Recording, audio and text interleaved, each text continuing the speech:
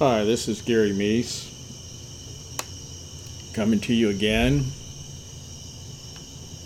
with the case against, a continuing look at the West Memphis 3 case. I'm going to look today at the travesty known as Paradise Lost 3. And honestly, there's much more that we could go into about this, and I intend to do so at some point. But we're going to mostly be taking a look at the reactions from the people who were most victimized by Paradise Lost 3. This is from my book, Where the Monsters Go, the second volume in a 2-volume set. The first volume is Blood on Black. They're both available on Amazon and Kindle and print format. There's also a combined version called The Case Against the West Memphis 3 Killers. It's combined, condensed, somewhat revised. Arguably an easier read, or better read, not as complete. It's about half the size, so things are cut out. So it's not as complete, but it's complete enough. It's a more complete version than you'll find anyplace else of the case against the West Memphis 3 Killers. We'll just start off with... I'm just going to start off reading today. So, the second Paradise Lost movie, as well as the Devil's Knot book, unfailingly pointed to John Mark Byers as an alternative suspect. The third Paradise Lost documentary predictably found a new alternative suspect in Terry Hobbs.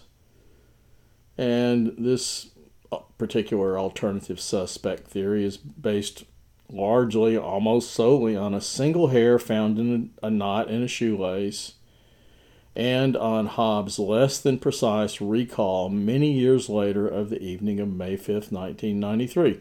And the crime we're speaking of are the deaths of Christopher Byers, Michael Moore, and Stevie Branch at the hands of Jason Baldwin, Damian Eccles, Jesse Miskelly Jr. on May 5th, 1993 in West Memphis, Arkansas.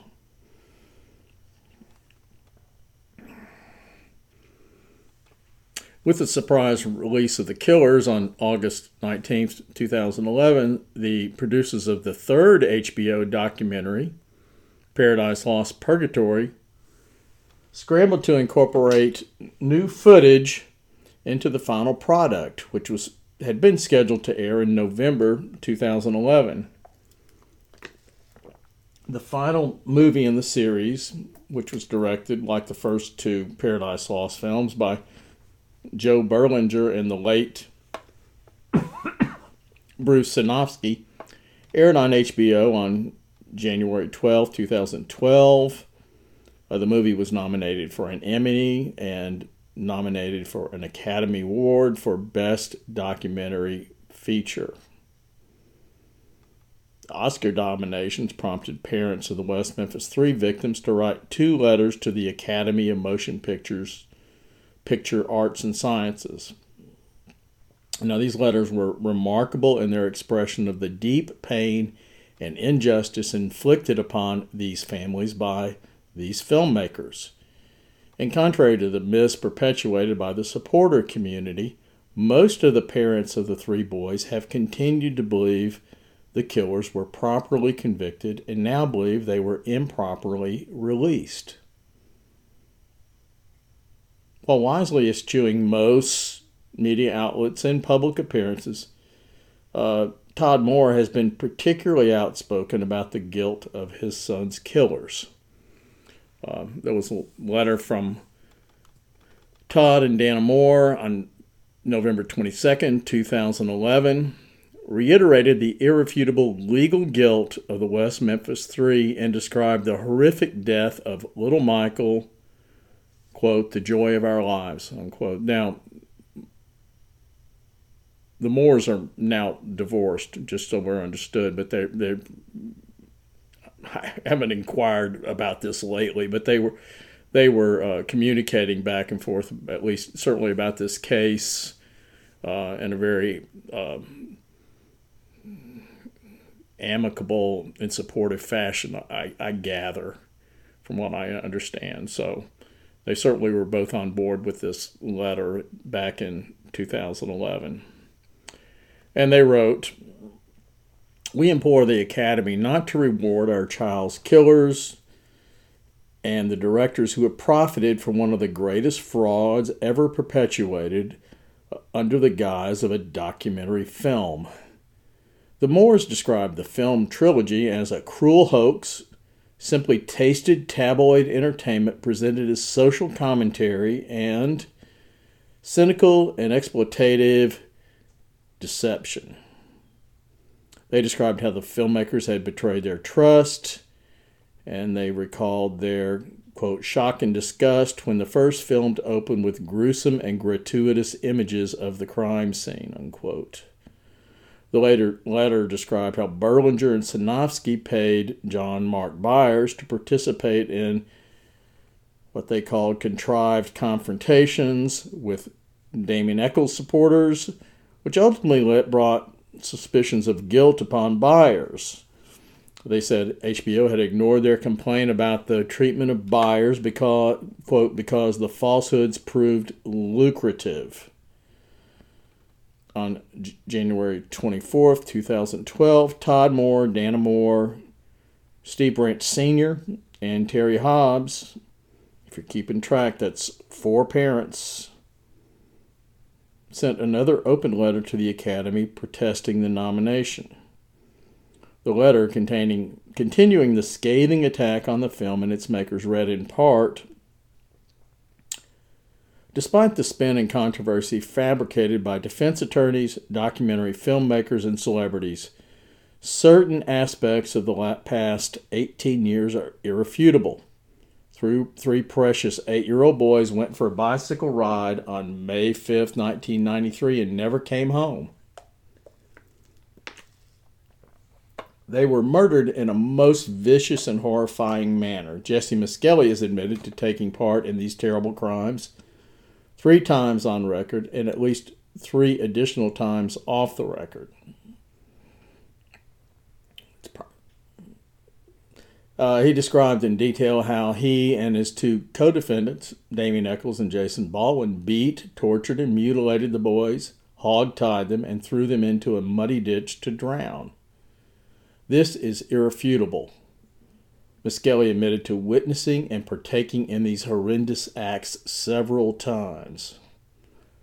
Also indisputable is the fact that 2 juries found the 3 men, known as the West Memphis Three, guilty of these crimes, and that the Arkansas Supreme Court upheld these verdicts as just. The West Memphis Three, 18 years later, remain guilty of these murders as a matter of law and a matter of fact. They have failed to gain exoneration, despite being given the opportunity to do so, an opportunity that few convicts in their position are granted. They were given an arguably undeserved second chance to prove their innocence, and they declined, choosing instead to plead guilty to the murders. Again, this is irrefutable. They now claim to be, quote, searching for the real killers of our sons, but it seems unlikely they will be able to do so while directing movies, traveling the globe, and partying with rock stars. Our sons, meanwhile, remain dead in their graves. They go on. Director Joe Berlinger aptly referred to himself as a storyteller first, a journalist second. An accurate description given the fable he has conjured.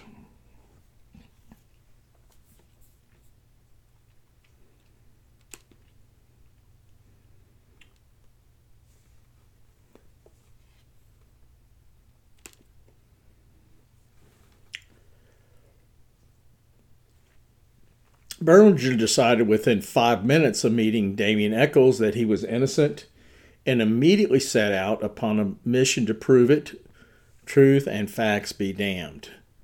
The fabricated innocence of the defendants made for a better documentary, and they put documentary in quotes, than the truth that these 3 teenagers killed our children for nothing more than a sick thrill. Directors Berlinger and Sinofsky lied to grieving parents. They have callously accused not one, but 2 grieving parents of their own sons' murders. They manipulated viewers into believing that these trials were a witch hunt, showing only very carefully selected snippets of trial testimony. The trials of our sons' murderers lasted 22 days. Despite having over 140 hours of footage in their possession, Berlinger and Sinofsky ultimately showed viewers less than 1 hour of trial footage and led viewers to the false conclusion that there was no evidence produced that the 3 defendants were guilty. They neglected to include virtually all of the evidence against the defendants. Despite the celebrity and financial support garnered by these films, even an estimated $10 to $20 million could not produce the exculpatory evidence that Berlinger, Sinofsky, high-profile defense attorneys, and the defendants themselves insisted exist. Paradise Lost 3, Purgatory, glosses over the irrefutable fact that the defendants themselves requested the Alfred plea and chose instead to portray the situation as if the defendants were forced to plead guilty. The truth is that the defendants were given the opportunity to present their case for innocence, but 4 months prior to the evidentiary hearing, they requested that the court allow them the opportunity to plead guilty instead. After 18 years proclaiming their alleged innocence, these men were given the chance to prove that they did not kill our children, and they declined. Perhaps this was because their attorneys knew that sufficient exculpatory evidence does not exist. These films glorified child murderers and made them stars. Worse yet, they had a direct impact on the release of our sons' killers. These admittedly guilty defendants are now free to profit from the horrible, unthinkable, tragic deaths of our sons, just as Joe Berlinger and Bruce Sinofsky have done before them. Paradise Lost 3, Purgatory, blatantly misrepresented the truth, staged scenes, contrived confrontations, distorted the facts, and lied by omission. Even crueler, these films had a direct impact in the reversal of justice for our precious sons. The filmmakers callously regarded the families of Michael Moore, Stevie Branch Jr., and Christopher Byers. This film should be exposed as a fraud, not rewarded with an Academy Award nomination. That's the end of their statement here. Predictably, the Academy rebuffed the heartfelt plea of grieving parents in favor of the filmmakers. They didn't win the Oscar, but that's, they didn't win the Oscar. We'll say that much. A 4th documentary, West of Memphis, released in December 2012 after the release of The Killers, also focused on Hobbs as the chief alternative suspect. Produced by Damien Echols and Lord of the Rings director and longtime supporter Peter Jackson, and directed by Amy J. Berg, West of Memphis made only $154,000 at the box office, but it did receive excellent reviews. And I at some point in the future, I'm going to go into an in-depth analysis of the deception of this particular film. I didn't do it here. A dramatized version of the case, based on the Devil's Knot book by Maura Leverett, did not fare much better at the box office. The book was turned into a poorly received movie in 2013, made by acclaimed Canadian filmmaker Atom Egoyan, Colin Firth and Reese Witherspoon starred. So, they had named stars and an acclaimed director at the helm. And what happened there, to a large extent, was they had a story that might have been a lot more interesting, but Jason Baldwin was involved in this particular production, while Damien Echols was involved in West of Memphis. Well, Damien was quite upset about his portrayal as it was coming out in Devil's Knot, and made his unhappiness known, and they altered his portrayal, toned it down so that he looks less malevolent, less threatening, one assumes, less guilty, in other words. That film jettisoned much of the driving theme of the book, which were the unfounded suspicions about Mark Byers, to spread suspicion on other possible alternative suspects, especially Terry Hobbs. The $15 million movie made about $2 million at the box office. So it was a bust. And, honestly, it's a boring, terrible movie. The prosecution in the West Memphis 3 case consistently has expressed its satisfaction that the parties responsible were convicted and served time for their crimes. There has been no admission of prosecutorial wrongdoing, no admission of miscarriage of justice, no exoneration, no credible evidence presented that anyone except Echols, Baldwin, and Miskelly killed Michael, Christopher, and Stevie. Meanwhile, the heartbreak of the boys' parents has found little relief.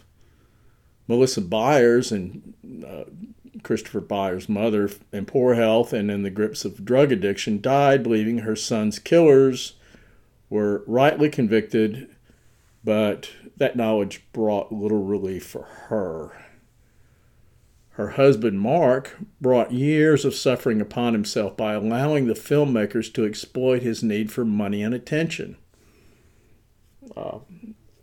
After 2007, 2008, roughly in that era, Mark Byers began blaming, when the DNA evidence came out about the hair that's allegedly tied to Terry Hobbs, which can't really even be, nobody could even say it came from Terry Hobbs definitively. And if it did, it's explainable as secondary transfer. It's very weak evidence. It wouldn't pass muster with a grand jury. It certainly would be laughed out of court if it made it that far. And nobody's going to be arrested on that basis. You got to have something more than that. You got to have something more like what they had on Damien Echols, Jason Baldwin, and Jesse Miskelly Jr. But Mark Byers continued to blame Terry Hobbs for the killings. This was based on less evidence than was presented against him back when he was the favorite alternative suspect. And Mark Byers died this summer in a traffic accident. It's hard not to believe that it was a one-car accident. It's hard not to believe that the circumstances surrounding his death. He wasn't supposed to be driving a car, but he was driving a car. It wasn't his car to drive. He was apparently going way too fast on a hazardous road, and he was trying to get home to get to his supplemental oxygen. It's hard not to believe that his death, more or less, was, I can't say it was caused by the death of his son, but certainly the circumstances continued to pile up for Mark Byers over the years. And till, he eventually died under really tragic circumstances.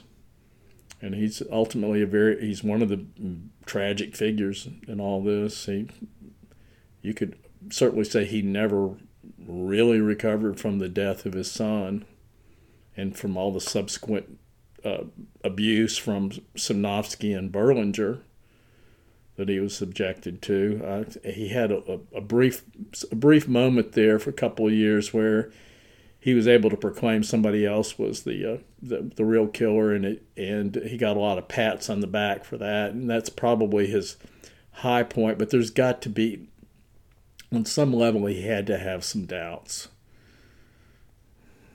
Surely. Now, a little noted figure in the case, because he really is just, he has very much a peripheral role, but Christopher Byers did have a biological father. John Mark Byers was his adoptive father. And Christopher's biological father was Ricky Lee Murray. He stated in the year 2000 he believed Eccles, Baldwin, and Miskelly were innocent. And his rationale was that he didn't think the three were insane and it would take an insane person to commit the crime. Murray, who did not figure prominently in the case, died in October 2013 at age 52 of lung cancer. There was a Facebook page urging the exoneration of the West Memphis Three that I saw at the time I wrote this. I looked for it today and I simply couldn't find it. Maybe it's there and I just don't see it. I have no reason to think that he or his family members have a different opinion now than they did. He would have had a different opinion up to the point of his death. I mean, that his family members were saying he felt the West Memphis Three should be exonerated up until the time of his death. Let's take that as a given, and there's no indication that his family members have changed their mind about whatever their position was from 2013. I'll say that Terry Hobbs continues to live under constant, unwarranted suspicion. And it was exacerbated this spring by Bob Ruff and his pathetic, moronic special on the West Memphis Three on the Oxygen Channel, and the special on A&E was a little bit better in terms of, it was pretty much the same old standard stuff, but it also gave a very misleading idea about, as is always the case. There was absolutely nothing original in that. I mean, there was originality in Ruff's presentation. It was all buffoonery, but it was original. There was nothing original in the A&E presentation, including the accusations against Hobbs. But Terry Hobbs, in many respects, does seem to have come to terms with the death and its tragic aftermath. He's continued to work. He seems to be in good spirits quite a bit. Hate on him all you want to, people. He doesn't really particularly care that much. I mean, he doesn't like it that people have that attitude toward him, but it's really not his problem as far as he's concerned, apparently. And he seems to be enjoying life. I'm sure he has his low moments. He and Vicki Edwards, his cousin, she as the accredited author, and I do believe she organized his materials and basically wrote the book. Wrote a book about his experiences that came out within the last year or so. I'm trying to remember the name of it now. A box full of... I read the book, and I liked it. I'll get it in a second. Pam Hobbs Hicks grief over her son has brought her a tortured and troubled life. At times, she has seemed to think the West Memphis Three killed her son. At other times, she has not been so sure. She apparently has found no peace and no closure. This was true when I wrote this back 4 or 5 years ago. It seems to be still true. She was interviewed by Bob Ruff, and I got the same impression I've always got, where she's just simply seems to be at sea with all this. She's had her share of legal problems. She's had, without dwelling on it too much, she's had her share of drug and alcohol problems. And I think it's fair to say she deserves at least our sympathy for some of that. Most of all, the peace that she's found no peace, and the pain felt by Dana Moore, by Todd Moore, by Stevie Branch Sr., and is continuing, and it's evident in their letters to the Academy. Terry Hobbs at times expresses his grief over the loss of his stepson. And he was quite incensed when somebody had marked up the Breeding Grove Memorial at Weaver Elementary in West Memphis a year or two ago. Totally uncalled for and really silly. Now, I'm going to try to find that book title. And it's embarrassing sometimes, the stuff that just falls out of my head. When I've Box Full of Nightmares, Terry Hobbs' personal memoirs on the West Memphis Three. And I will mention that that's also available on Amazon in Kindle, and let's make sure it's still in print. Kindle in print format. I'm not getting a paid advertisement from Vicki Edwards or Terry Hobbs, but I will say, if you're interested in the case, it's a very worthy read, and if you'll keep your mind open, you should come away with at least some sympathy for Terry Hobbs and the rest of his family. And with that said, I'm going to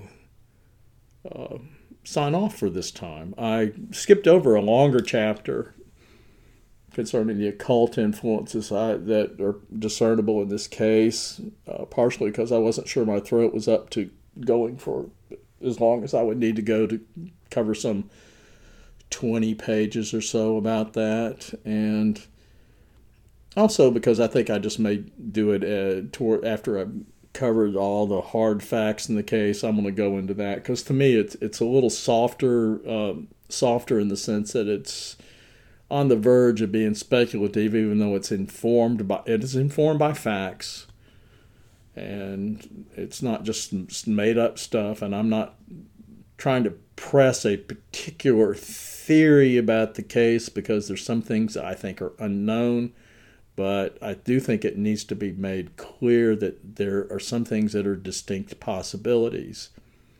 And one of the distinct possibilities is that the influences that Damien Echols was working under then and continues to work under, the fact that it basically consumes his whole life, very, very, very likely had some effect on this crime, on plans for its commission and for how it was carried out. There was a ritualistic aspect to the crime, and it fit in very well with certain occult concepts that most people wouldn't be aware of. But Echols, who claimed to know everything about the occult at the time, there's no way he did. No person knows. It's a huge subject. But he certainly knew a lot. You could probably go to every trailer park in the entire United States back in 1993, and you would be hard-pressed to find another kid who knew more about the occult than Damien Eccles at that particular time. Anyway, so I'm going to get into that, but I'm going to wrap up the other harder fact narrative in the case before I get back to that. And I do have some supplemental materials I'm going to get into when I've finished the book, which I should do in 2 or 3 or 4 more episodes. It won't be 2. It's probably 3 or 4 more episodes, depending on how things go. And until then, wishing you well. Stay safe. And once again, this is Gary Meese with The Case Against. The books are Blood on Black, Where the Monsters Go, and The Case Against the West Memphis 3 Killers. Thank you.